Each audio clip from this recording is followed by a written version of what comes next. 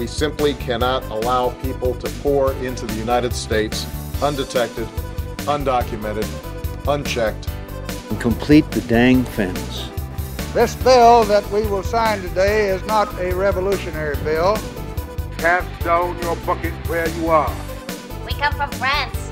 And I am, adamantly against illegal immigrants. They're coming in by the thousands, just unbelievable. A wall is an immorality. Who are you rooting for? Those masters of the universe are at it again. You maniac! You blew it up! Welcome to Parsing Immigration Policy, the podcast of the Center for Immigration Studies. My name is Mark Krikorian, Executive Director of the Center. And this week, we're going to be talking to Susan Kibbe, who is Executive Director of the South Texas Property Rights Association. Now, from the name of it, you can figure why they were interested in the border issue, because South Texas is ground zero for the border crisis. And if you own property in South Texas, it's affecting you. So first, Susan, if you could tell us a little bit about yourself. I assume you live in South Texas. How did you get there? What do you do? And then tell us about the association and where it came from. Yes. So, I do live in South Texas. I live 2 counties north of the border county, approximately 85 miles from the border. I've lived here for the most part of my life. Live on a working ranch in Lower Jim Wells County in South Texas. I raise cattle and grow different crops as well. And when this issue came up, actually, it was back in 2005 when we were having a blow up here in the Rio Grande Valley Border Patrol sector, and predominantly in this area too, because Brooks County, which is 1 county north of us, now has the largest Border Patrol checkpoint in the nation. That's in Falfurrias, right? It is. Yeah, I've been there a couple times. Right, okay.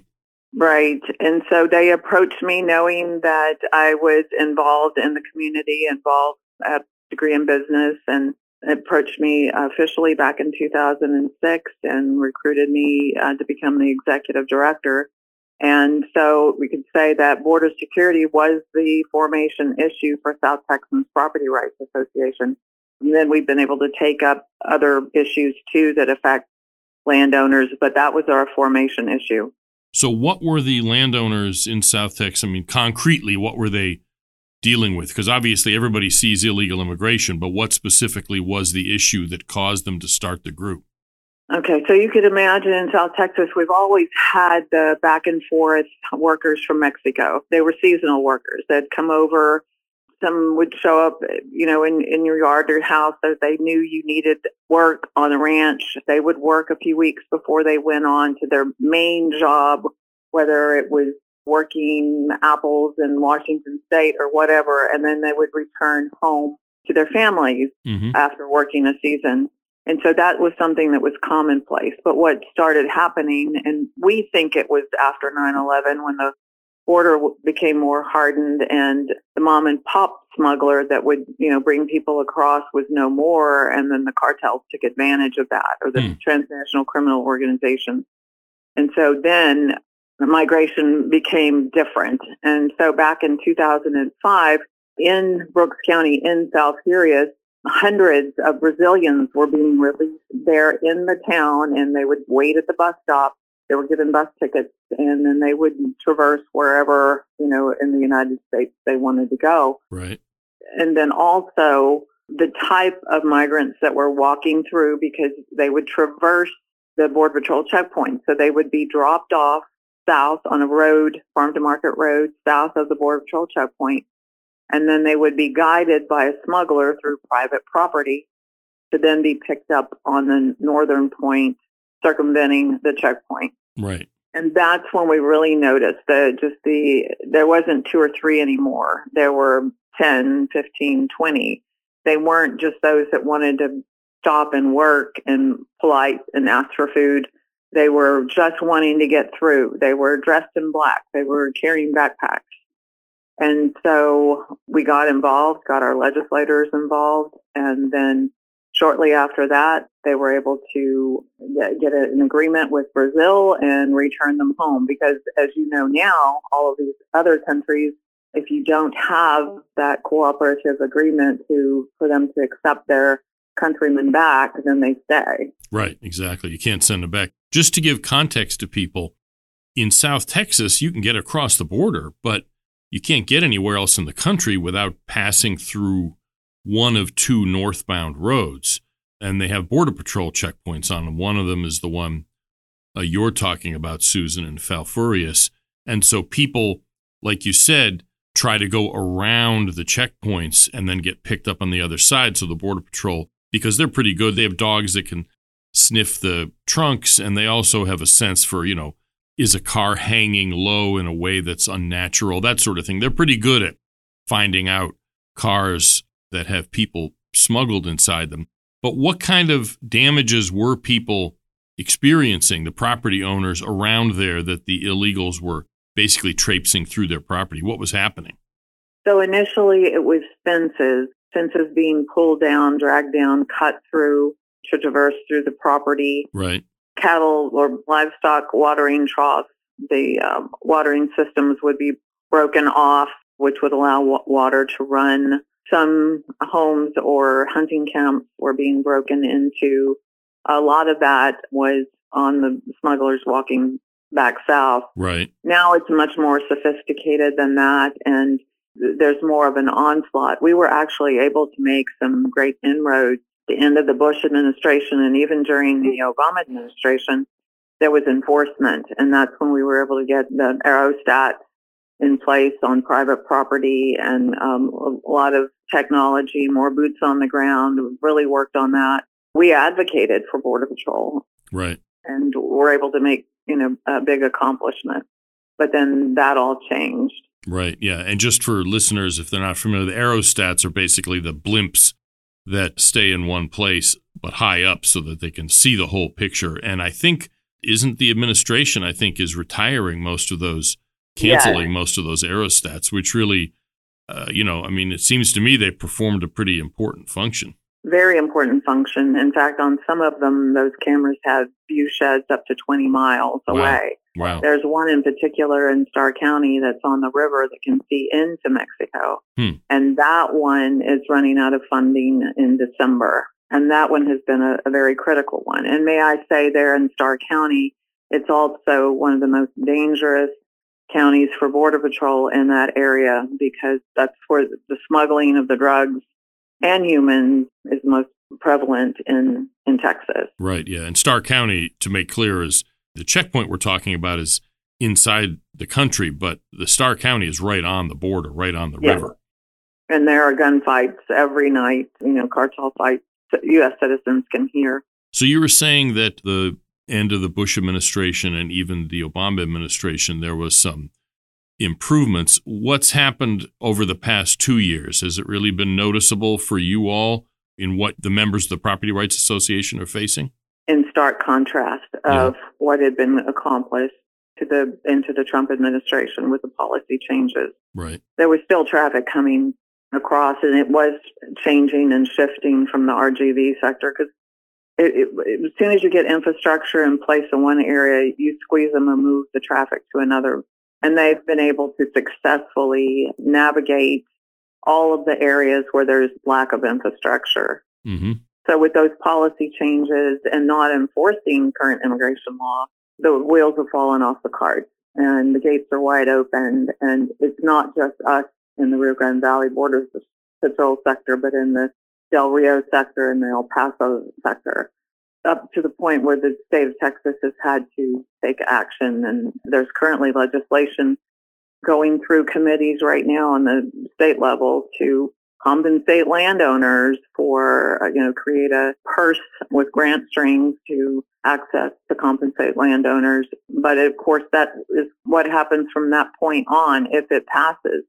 The hundreds of thousands of dollars that many landowners have incurred because of their geographical location, that they get hit over and over and over again. And these are not the ones that are giving themselves up at the border. These are what they call the gotaways. They just keep going, and they keep going through private property. And, the DPS, the state police here in Texas, has stepped up to try to help. And if you're not just sitting back and letting them move through and you have law enforcement trying to help, then you're going to have these incursions. And people just don't feel safe anymore. Ranchers and farmers and employees that used to live on the ranch don't want to. Many have moved away. Interesting.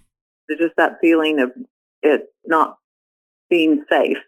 And it's like living in a third world and feeling abandoned by your country. Are there any sort of specific horror stories you can tell us? I mean, just as one, and this wasn't a horror story in the sense that there was death involved, but I remember I went and visited a national wildlife sanctuary or something on the Arizona border, very remote area, and people lived there, and there were young women mainly. It was a quail sanctuary, the bird. And so when it was really bad for a while, they put up a wall and that shifted the traffic. These young women would come back to their cabins and there'd be illegal aliens there rifling through their kitchens and stuff. And they were, this freaked them out incredibly. And so they ended up having to put bars on their windows in this sort of bucolic place that you think, why would you have to do that? Are there stories like that or worse that your members have experienced in South Texas? So yes, there's stories like that. More women just here in the county that I live in, 2 counties away from the border, walked into her home after church and an illegal alien was in the house and attacked her. Wow. And if she hadn't screamed loud enough, it's just probably because she's a woman and he thought he could, get the better of her. I'm sure she surprised him. But this happens, another woman in the Del Rio sector who has MS and that's in a wheelchair. And she was home alone and they came banging on her door and, she had to immediately call her husband. So, yes, these things happen. And I think if anybody living in cities within the United States were experiencing something similar that you could equate to what we're feeling, that would be a big uproar. Right. Within the nation. So one of the things I remember talking, this is several years ago, to some ranchers around Falfurrias, and one of the things they often experienced was they'd find either bodies, people who had died from exposure or something, or, people who were close to death and they end up rescuing them. Is that the kind of thing you all have experienced as well? Yes, sir. And of course, Brooks County is 10 minutes away from here. And it, as I, described, it's the private property that's circumventing the Border Patrol checkpoint. In 2012, I think it was the highest point of bodies found. It was 129. Wow. So last year, there had been a steady decrease for various reasons. But this last year, it was back up to 119. And so, yes, landowners find them usually when they're out checking the cattle or out in the pasture and they see buzzards, which are a scavenger bird, flying or gathered in a tree. Many of the bodies are found in a skeletal form during hunting season when their hunters are either in the trucks or walking on foot, hunting quail or getting into deer blinds. We had which is not typical for South Texas, but several years ago had a snowstorm where 5 died altogether under a tree. Wow. And were found pretty quickly. And in fact, the Brooks County Sheriff's Office now has a morgue. The governor of Texas gave it to them because they had the highest body count at the time. You might have seen the numbers, but this past fiscal year, all of the southwest border had almost 900 deaths. Right. Yeah, in fact, at the Brooks County Sheriff's Office, they actually keep binders for each year of all the bodies they found. I have a picture of that. We went and spoke with the sheriff's deputy there. So you said that your association worked with the Texas state legislature. Have you reached out? Have you worked with Congress? Do you have a relationship with your local congressman? How does that kind of thing work as far as advocacy in Washington? Because that's where this problem really comes from. Right. That's where the problem really comes from. And we've been able to successfully get more funds for law enforcement through Stone Garden. And as I described, letting them know what really works with various technologies and advocating for more boots on the ground. But we've lost that connection, right? Until this last November, I had the opportunity to sit with the Homeland Security Committee that came down to the field hearing in Pharr, Texas last week. I had an 8 to 9 meeting. It was just a listening session that they had, so we were able to share with them some of our issues. And so feel like there's more of a connection now, but all the way through, we've always reached out to those that would listen. And I think Congressman Henry Cuellar has been the only Democrat that, would really listen and advocate for us. Right. So we're speaking with Susan Kibbe, who's the executive director of the South Texas Property Rights Association, that obviously is, has been dealing with the issue of illegal immigration for a number of years now. They were founded in 2006. So what kinds of specific solutions do you all promote? Obviously, extra funding and what have you for enforcement is important, but, the reason the flow is coming is not really just because of a lack of funding. It's because of policy changes. Have you addressed those? Policy changes, loopholes in certain laws, but I think if you just let every law enforcement agency do its job, the way the law is set up to do, I think that would make a lot of difference. And we need to continue in the infrastructure building as well, have the technology that we need. And we need a revamped guest worker program with a mandatory E-Verify system in place. Right. Because, we do need workers. And unfortunately, that's the draw. And unfortunately, most everybody that's coming through, if they're not, young family members, they've got a job. So we've got to stop that flow and address that in a serious manner. I don't think it's been taken serious before. I don't know how you take the politics out of all this and just use common sense, but that's what's needed. Right. So how wide is membership in your association? In other words, you'll often have groups that, address real issues, but, may only be a handful of people involved. Are there a lot of members of your association, the kind of people who are directly affected by this? So we represent about 6 million acres of land. Wow, okay. In South Texas. Our geographical region runs from Galveston, Houston, and San Antonio to Del Rio. But we do have members outside of that and have some sheriffs in Northeast Texas that are members. Northeast United States that are members. And so I think just the fact that we work so well with law enforcement, because we know that to be safe, to live in an area and be able to work and enjoy the use of our land, we have to have the safeguards in place that only law enforcement provides. And I think there's such a pushback on law enforcement that hurt us in this respect as well. So I assume you have reasonably good relationship with the Texas Department of Public Safety, which is the state police, and Border Patrol. Can you tell us something about that? And also your relationship maybe more generally with the governor's office in Texas? I mean, it seems to me all of you are kind of rowing in the same direction, but under the new management of the Border Patrol, has the Border Patrol been less, forthcoming, cooperative, whatever? Yes. So, for example, I've worked with the now U.S. Border Patrol Chief Raul Ortiz for well over a decade. Was he based down in RGV before? He was.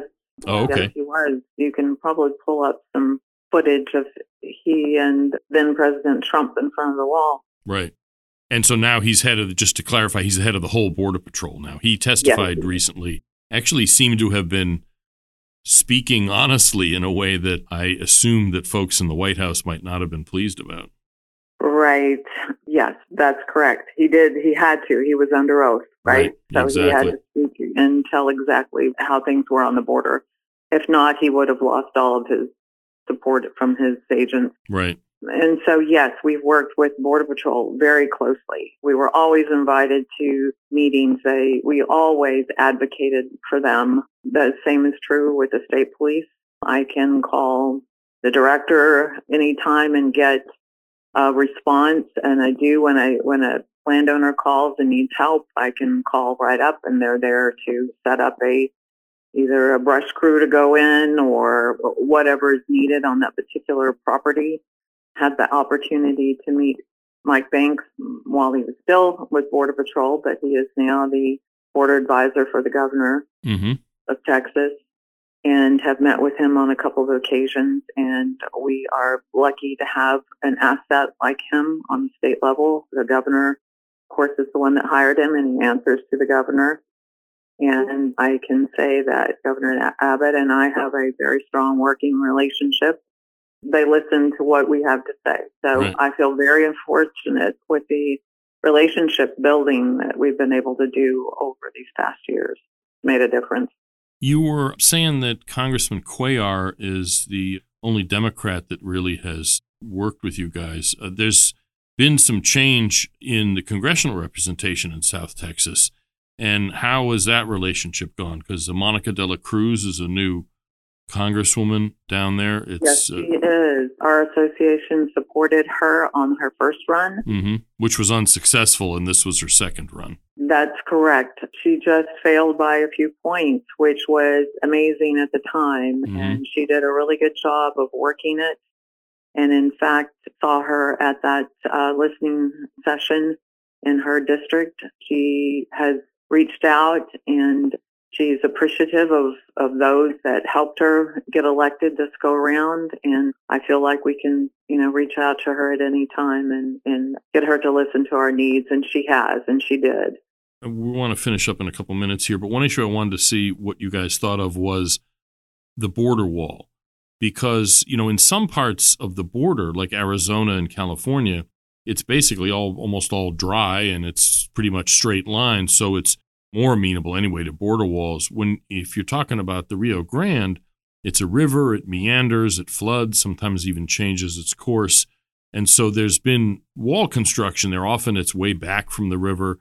Does your association have any thoughts one way or the other about border wall building? Well, we believe that that's part of the layered effect, and that we know that it has made a difference where it's been used. Right. And like you said, in California and Arizona, I think it would be ideal. In the area of Starr County here in South Texas, where there is such a big problem, it was slated for a wall. And this really, yes, it is complicated, right? Because you have a river that snakes around. But I would say most of the landowners were ready and prepared for it because they were feeling the effects of an unsecure border, knowing that part of the property was going to be on the south side. Yes, there are some landowners that don't want that. Right. But the vast majority know that the wall is part of the layered effect of border security. Right. One last substantive question. It's kind of a little off the wall, but I've been down to South Texas a number of times, went out to Boca Chica, which is where SpaceX has one of its launch facilities. Is Elon Musk one of the South Texas landowners, property rights owners that you're affiliated with? But now that you say that, I think we need to reach out to him. I think he would be amenable to because he is a South Texas property owner. So yes, sir. Great point. Thank you. So looking forward, what is your association hoping for? Not talking about elections 2 years from now, but what are you thinking? What are you planning on doing over the next couple of years to address this crisis you all are facing? So we are just keeping on doing what we're doing. And if we can't do it on federal level, we'll continue to work through the state efforts. I know there's Speaker Fallon, the House Speaker here in Texas, has a bill that he would like to see legislative or a creation of a border protection unit that would have its own court systems in place and allow DPS, the state police, and others to go back, to doing the jobs that they were doing. Right. And I think Texas will continue to try to secure the border in absence of the federal government.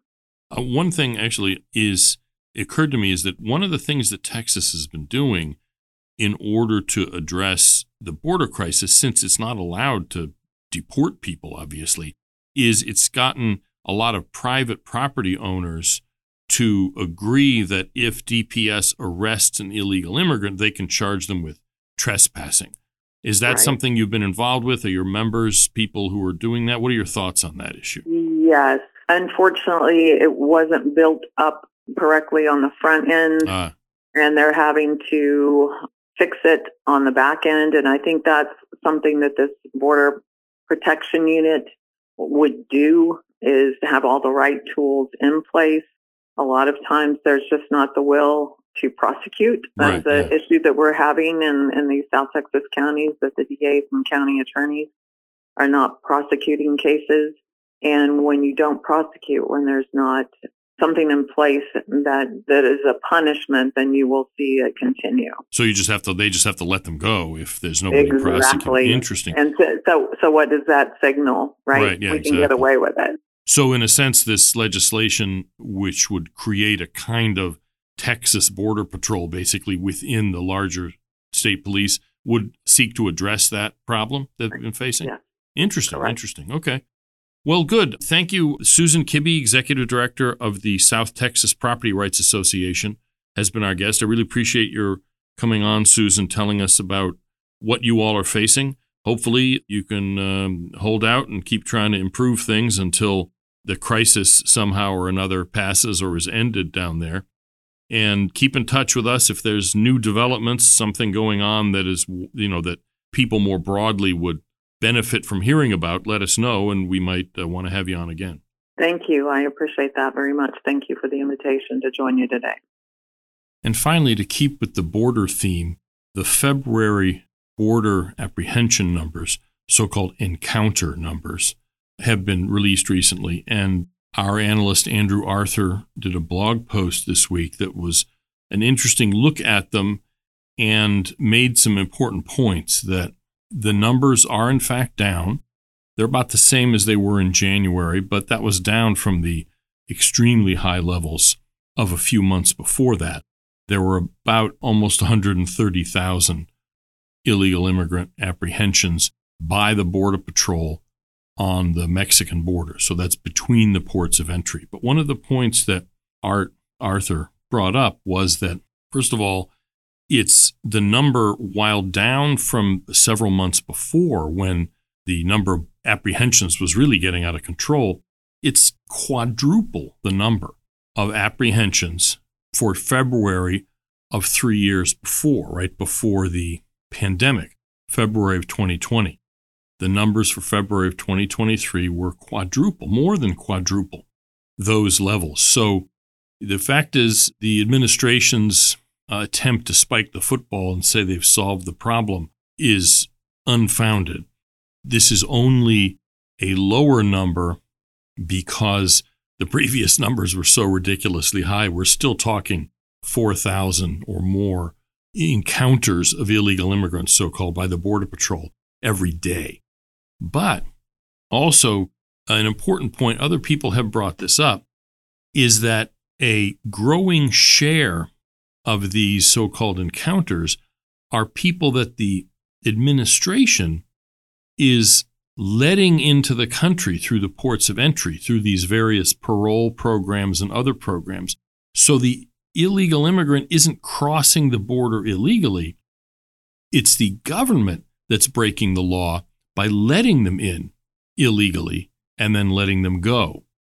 This is through something called the CBP-1 app, which is something where they schedule their illegal entrance into the United States. But really, the illegality, the burden of illegality is kind of shifted from the alien to the government itself. And it's not even just at border crossing points, so-called ports of entry, where people from Venezuela, Cuba, Haiti, and Nicaragua, and frankly other countries too, are just showing up and being let into the country. For those 4 countries, the program that this administration has set up, the unlawful parole program, actually permits them to fly directly from their home country into the interior of the United States, so that they're skipping the border altogether, but it still remains illegal immigration. And the administration's goal pretty clearly appears to be to get as many people who would otherwise have snuck across the border illegally to be waved in such a way that they won't show up in the Border Patrol apprehension statistics. And that doesn't change the reality that this is illegal immigration.